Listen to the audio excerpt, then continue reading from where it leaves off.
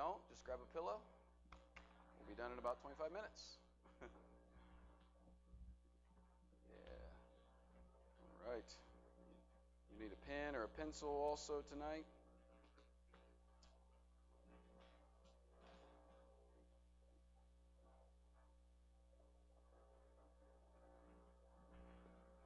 Okay, so tonight we are going to re-engage with what we've been calling Lab Night. Wanting to build in each and every believer here the confidence to be able to grab a Bible text that you may not know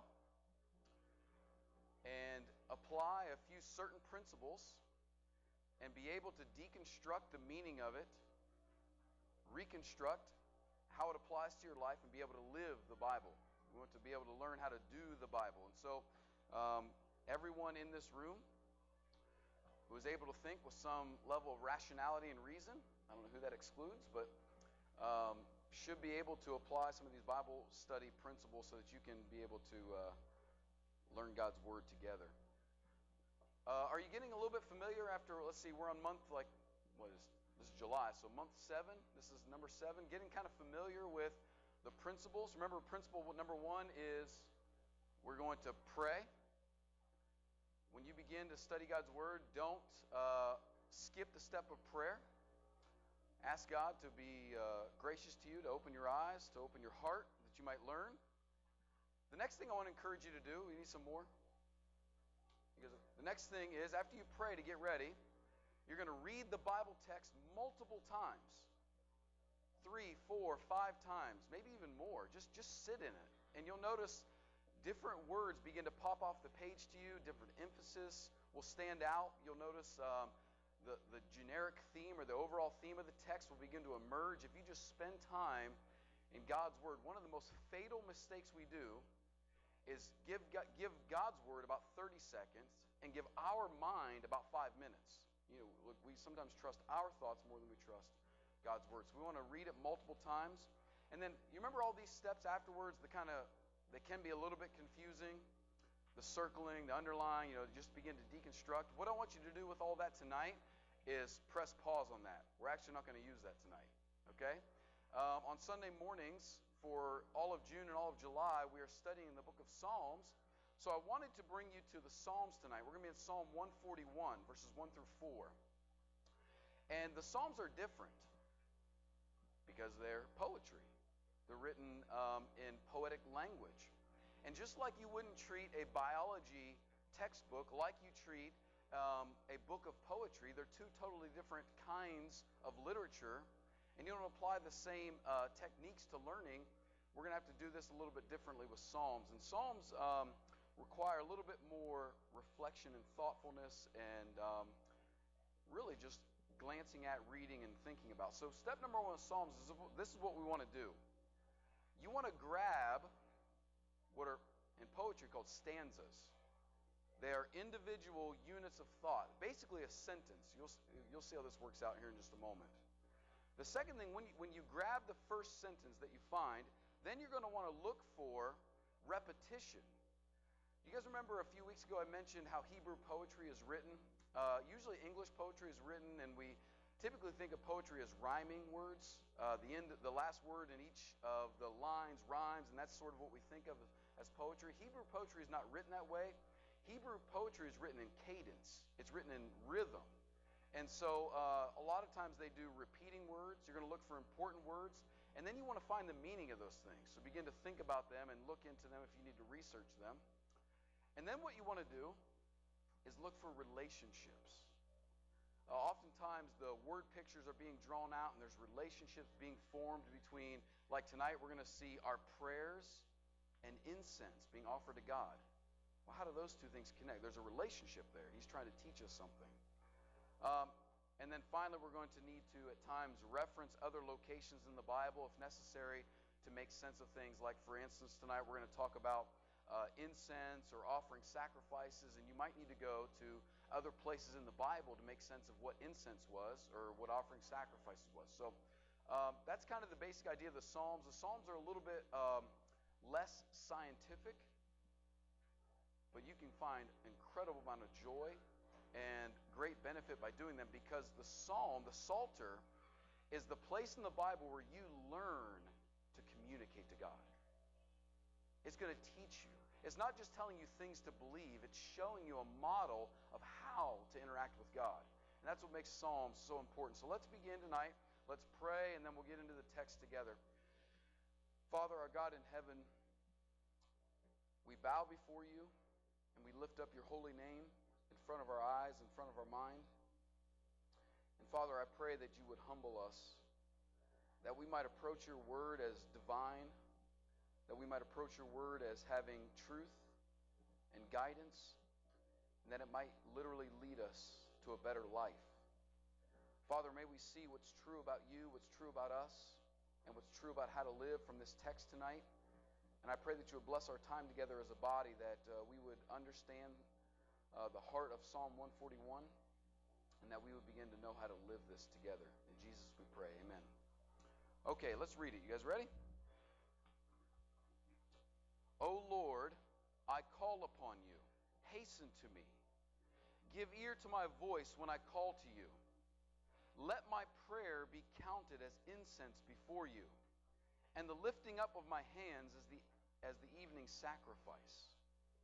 Set a guard, O Lord, over my mouth. Keep watch over the door of my lips. Do not let my heart incline to any evil, to busy myself with wicked deeds in company with men who work iniquity, and let me not eat of their delicacies. Try to see if you can find the rhythm in the repeating words. Okay, see if you can find it. O Lord, I call upon you. Hasten to me. Give ear to my voice when I call to you. Let my prayer be counted as incense before you, and the lifting of my hands as the evening sacrifice. Set a guard, O Lord, over my mouth. Keep watch over the door of my lips. Do not let my heart incline to any evil, to busy myself with wicked deeds in company with men who work iniquity, and let me not eat of their delicacies. Let's run it back. O Lord, I call upon you. Hasten to me. Give ear to my voice when I call to you. Let my prayer be counted as incense before you, and the lifting up of my hands as the evening sacrifice. Set a guard, O Lord, over my mouth. Keep watch over the door of my lips. Do not let my heart incline to any evil, to busy myself with wicked deeds in company with men who work iniquity, and let me not eat of their delicacies. Okay. Let me give you just a second to see if you can find what is the first stanza, the first line, the first unit of thought. Where do you think it stops? It obviously starts with O Lord, but where do you think it stops? It's a pretty obvious one. Let's see what you think. Sacrifice? That's a little too far, Anna. Sacrifice. You had hasten to me. Keep going a little bit farther because something repeats there. What's that? When I call to you. Good. All right, we knew to count on Betty, the back row Joes. Let me show you why. Let's look at it. You're going to see this. Okay, first, verse number 2, Anna, is actually another thought. It's going to open up another thought that we're going to dig into. And then, Pam, you're right on the first thought. But now let me ask you guys, do you see a repeating phrase in this first sentence? Let me hear you. Call to you. Do you see that? He opens up with, O Lord. Pardon me, I wanted to show you this. One of the most important things in Hebrew poetry is to find the break in the sentence. So Pam found it for us. The break in this sentence is, O Lord, I call to you, hasten to me. Break. Give ear to my voice when I call to you. Does everybody see that? Does it jump off the page to you now? Do you see where that sits? Okay. Now the repeating phrase is what? Call to you, right? So he starts with, O Lord, I call upon you. And he finishes with, when I call to you. Now, what is the thing that he's asking for when he says, God, when I call to you, what's he asking for? For him to hear? Okay, the first one is, what? hasten to me. Now, what do you guys don't use that language much, right? Like hasten, just in our hymns, right? It depends on the song leader, but just in our hymns. What does it mean to hasten? Attention, like I want your focus, your attention. And then Annie, you had something? To hurry? Let's go? Yeah? Parents, we should start using hasten. Maybe our children will listen. Hasten! And what are we trying to do? To get them to what? To come. Okay, so the first thing he wants is what? Lord, when I call upon you, what? Come. But the second one is what?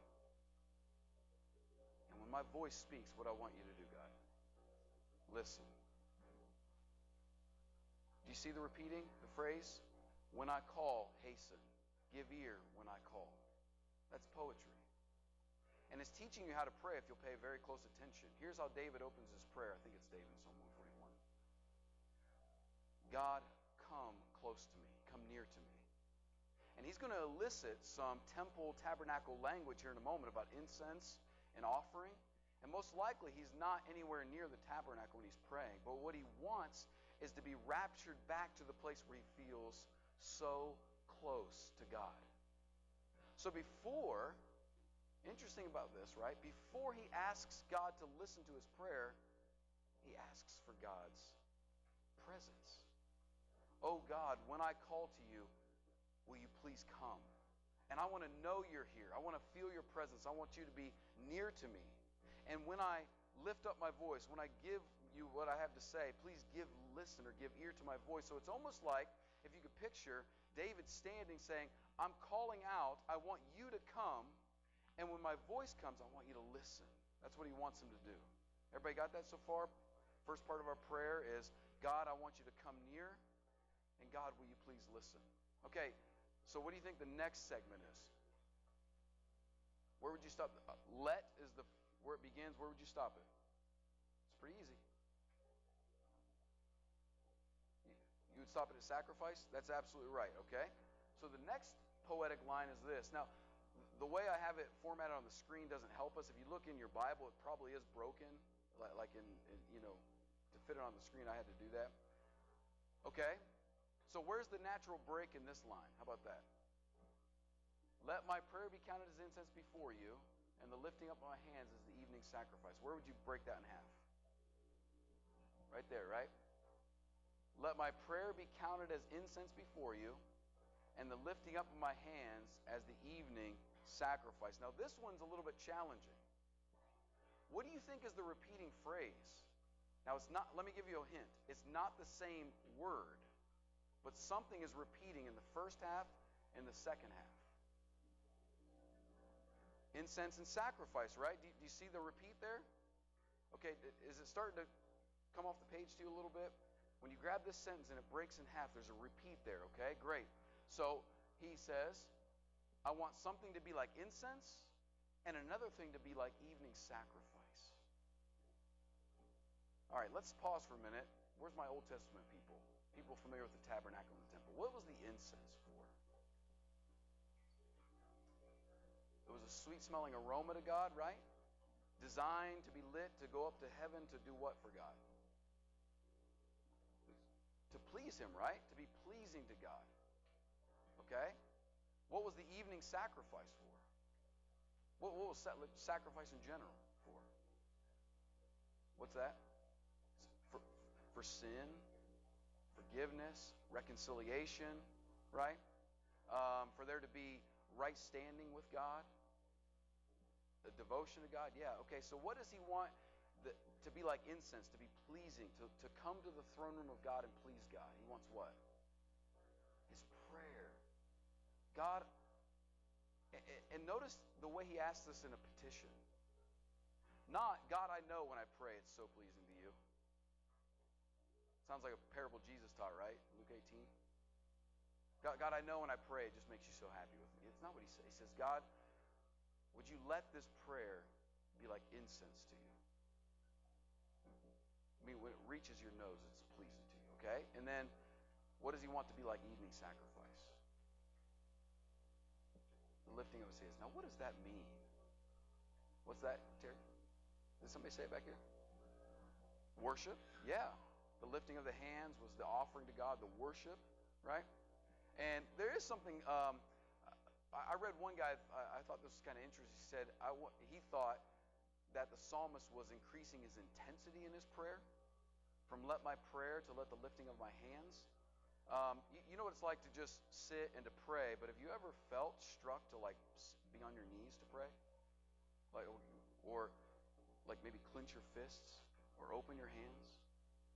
That maybe David is intensifying some of his prayer there too. Anybody else want to add to that? So his second part is, God, I want you to come, first part, I want you to come near and hear my voice. And when I speak to you, I want it to be pleasing to you. And what I offer to you, I want it to be just like a sacrifice that makes us right. Everybody with me? Okay. Yeah, Matt?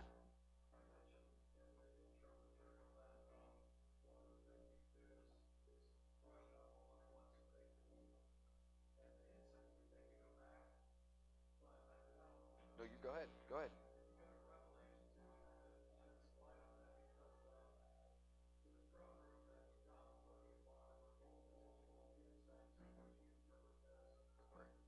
That's right.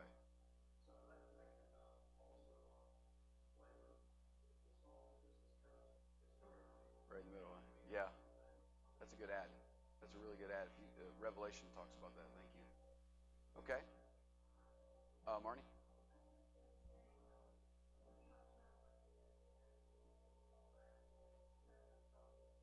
Yeah.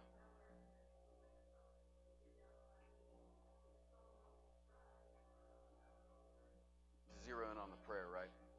To almost shut out everything else so that prayer becomes central. Yeah.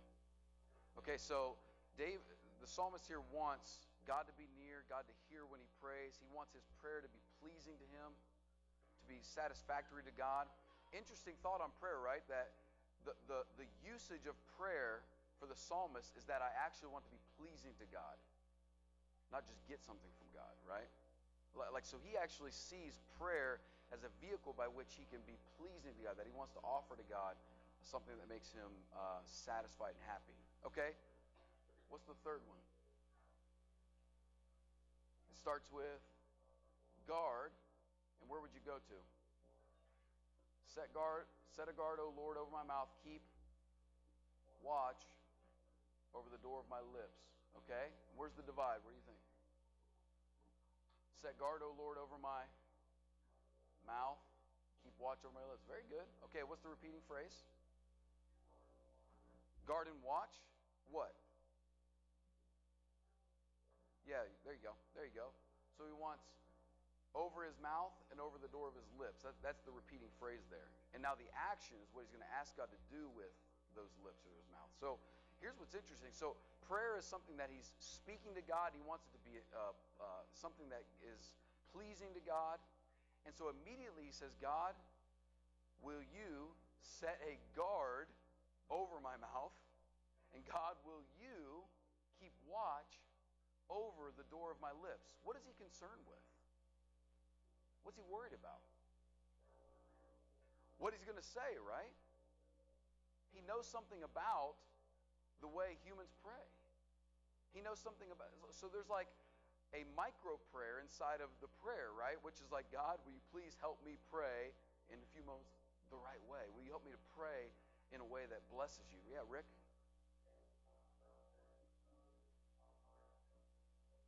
Yeah, remember, it does two things, right? Out of one side, we bless God, and out of the other side, we curse mankind, right? And you can't get both pure water and bitter water from the same stream, he says. Yeah, that's right.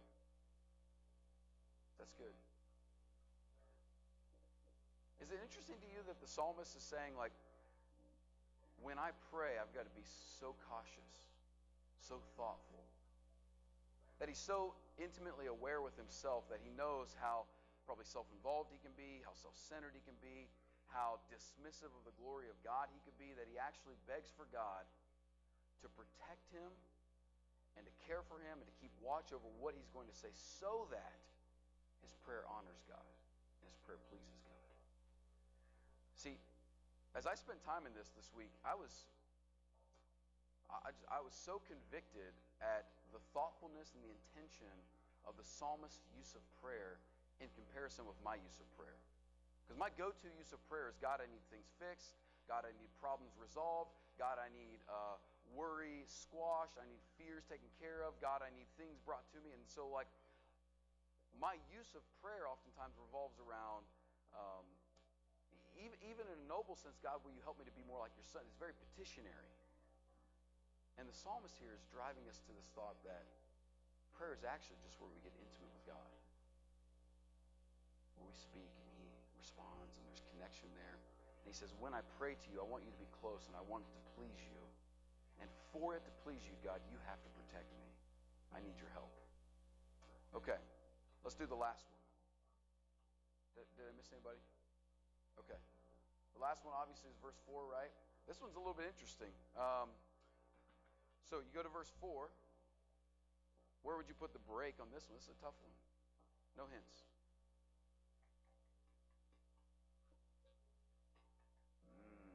Any guesses? Any brave people want to guess where you would break this one? Okay, so he's going to go with evil. That's one option. What? You're going to go with iniquity. Okay. Anybody else want to cast a vote?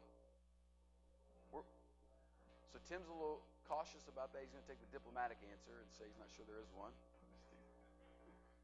If you had to put one, where would you put it?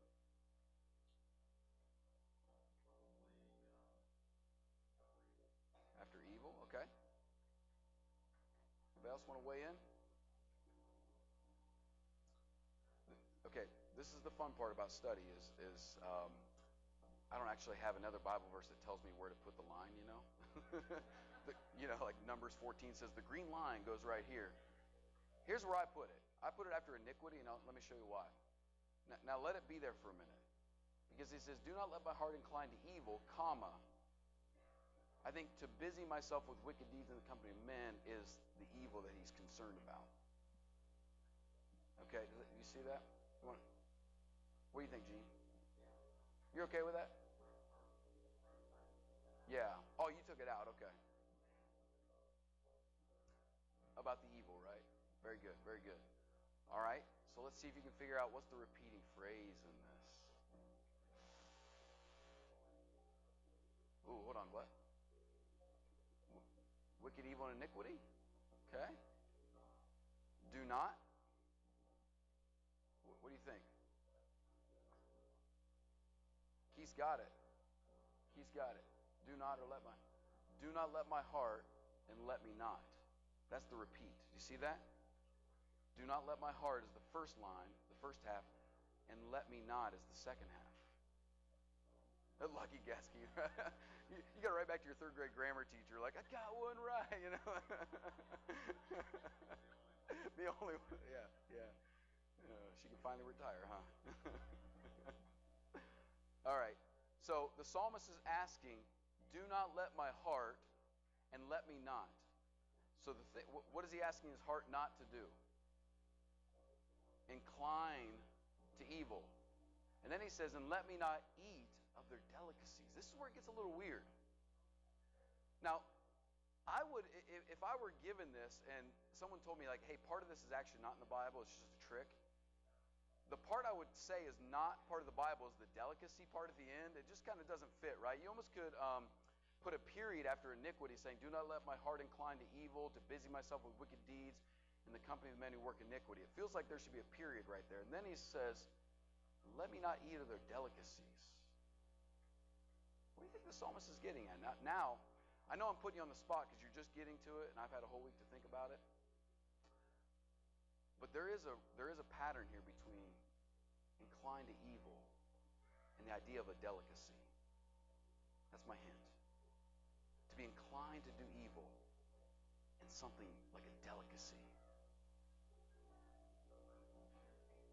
What? Temptation? Selfishness? What do you think? You're there. Keep coming. To enjoy it, right? There's actually, what'd you say? That's the word I was looking for, pleasure. This psalmist knows something. Go ahead, Ken. Oh, sermon's over. Let's go, guys. Broad Street, right? Is that the closest one? I asked like I didn't know. But Ken, you said the exact word that I thought about all week when I looked at this was, he knows something. That my heart is inclined to evil because actually in us, no one wakes up and says, I think we'll go do some evil today. And there might be some people, they have like psychological diagnosis for them, they're break from reality. But I doubt many of you in here wake up tomorrow and say, you know what, I would really like to participate in some evil today. But the reason we do is because there's a lure of some satisfaction. There's a lure of some pleasure, right?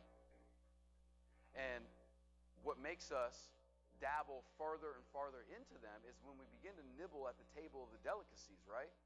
Oh, this kind of is indulgent to my flesh. This is indulgent to my pleasure. This is indulgent to what my flesh is enjoying this. And so he's saying, God, I need your help to not have my heart inclined to evil. Help me, God, not even to taste of the delicacies, meaning the temptation of the pleasure of indulging in the lust of the flesh, the pride of life. Does that make sense? Do you see how serious he takes evil and sin? And he's on his knees begging the sovereign God of the world to protect him, to keep him. Now, the key word in this sentence is incline. What does the word incline mean? Help me make sense of that phrase. Do not let my heart incline to evil. What do you think incline means? To lean towards? What's that? To slide, to sort of like, it literally comes from the idea of being stretched. That's what the word means, to be stretched. So you like lean to, go ahead, Ken.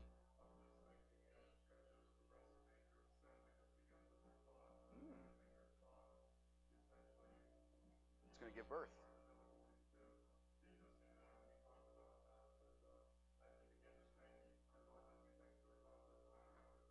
That's right. We sometimes feel safe if we just like indulge in our mind, right? Like that's a safe place. It's not hurting anybody, and it's just there. It's incredibly dangerous. Yeah. So that's why he's even begging for his heart. And what's interesting is he goes from, God, I don't want just what I say to be offensive to you. I want to please you. To the next verse, in verse 4, would you even help my heart to not even lean, to respond to? And there's something important about this. See, the psalmist knows something about humanity. Let's draw this to a little bit of a conclusion here. Number one, we could know this. When we pray, let me just add this to your prayer life. God, would you come near? Make your presence known. In this place, give me your comfort and courage, your strength. I want to know you here near to me. And will you please listen?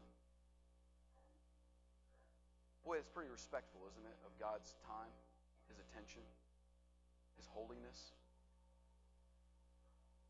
Isn't it interesting that we get frustrated with our kids when they interrupt us? We try to teach them better manners, right? And yet, there's this level of respect that the psalmist has for God when he says, would you mind, would you please listen? I know your place and I know mine. Please listen to me. The second thing with prayer is, God, what I offer to you, I want it to please you. I want my prayers to be like incense that float to your nose. Do you say, this is good? I want the lifting of my hands, the worship, the offering of myself. I want that to be like when you delight in a sacrifice making us right again. That's what I want. A prayer might be for this as well. God, would you protect me from words that are unpleasant to you? It's trembling that Jesus talks about the fact that we will answer for the words that we speak. That we will answer for that.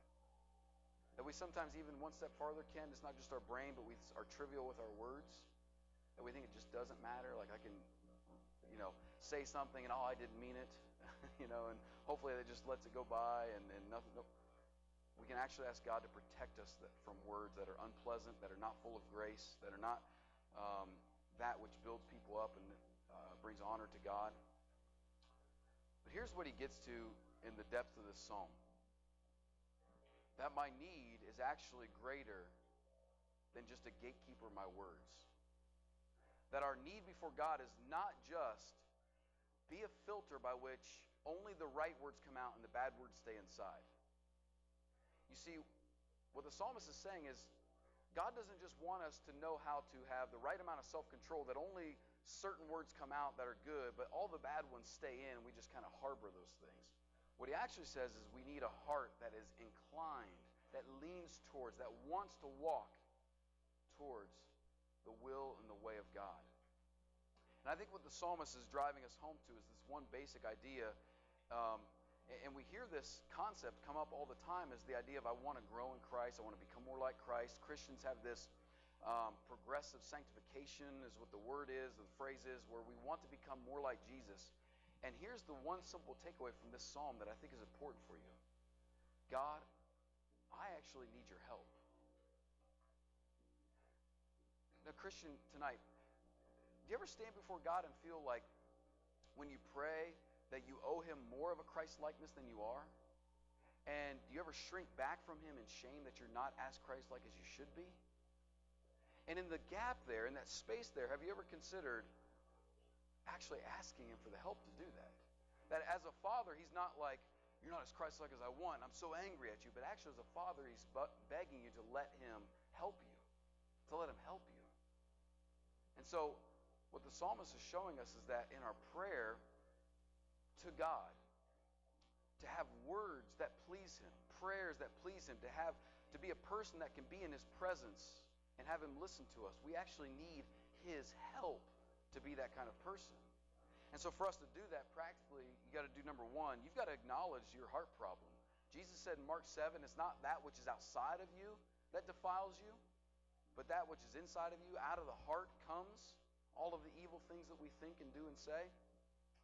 Jeremiah 17:9 says the human heart is sick, it's diseased, it has a problem. And you won't go any step farther if you think religion is to help you go from being good to being religious, not from being dead to alive or bad to right. Does that make sense? Like, we got to acknowledge that. The second thing we've got to do is let God's word, I'll tell you, diagnose our problem, our heart problem, and lead us in discovering the solution. One place I'll tell you to look to is 1 John chapter 2, verses 15 and 16, where John tells us, do not love the world, the things of the world, lust of the flesh, lust of the eyes, the pride of life. Don't delight in those delicacies. But he says this, if anyone does love the world, the love of God is not in him. There's your diagnosis. That when I love the world more than I love God, the problem is I have not yet received from God how much he actually does love me. That I've got to actually receive that. I've got to understand it. I've got to make sense of that. And then we've got to do our part in that process to receive that solution. The ultimate expression of God's love was Romans 5:8. It says, while we were still sinners, while we still had the heart that inclined to evil, words that were not pleasing to God, prayers that were self-involved, not God-honoring, while we were that kind of people, Jesus Christ came and he says God demonstrated his love for us in saving us. And I just love the way Jeremiah 31 says, I want to read it to you, verse 3. In his prophecy, when God is talking about the time he will turn mourning into joy, he says, I have loved you with an everlasting love. Therefore, I have continued my faithfulness to you. When we begin to understand that, I think we understand that God is a faithful, loving, compassionate God who has demonstrated the greatness of his love in Jesus Christ, saving us from our sin and drawing us back to him. We might begin to pray like Psalm 141, with great amounts of humility, with great amounts of honor, reverence for God, and in seeking his presence in our life. I want to encourage you to pray that way and find somebody this week that you can encourage with those words. Pray with somebody this way and see if you can help. And if there's someone here tonight who needs help, we always make that invitation available. Barry's going to lead us in a song, and you can come. Let's stand and sing.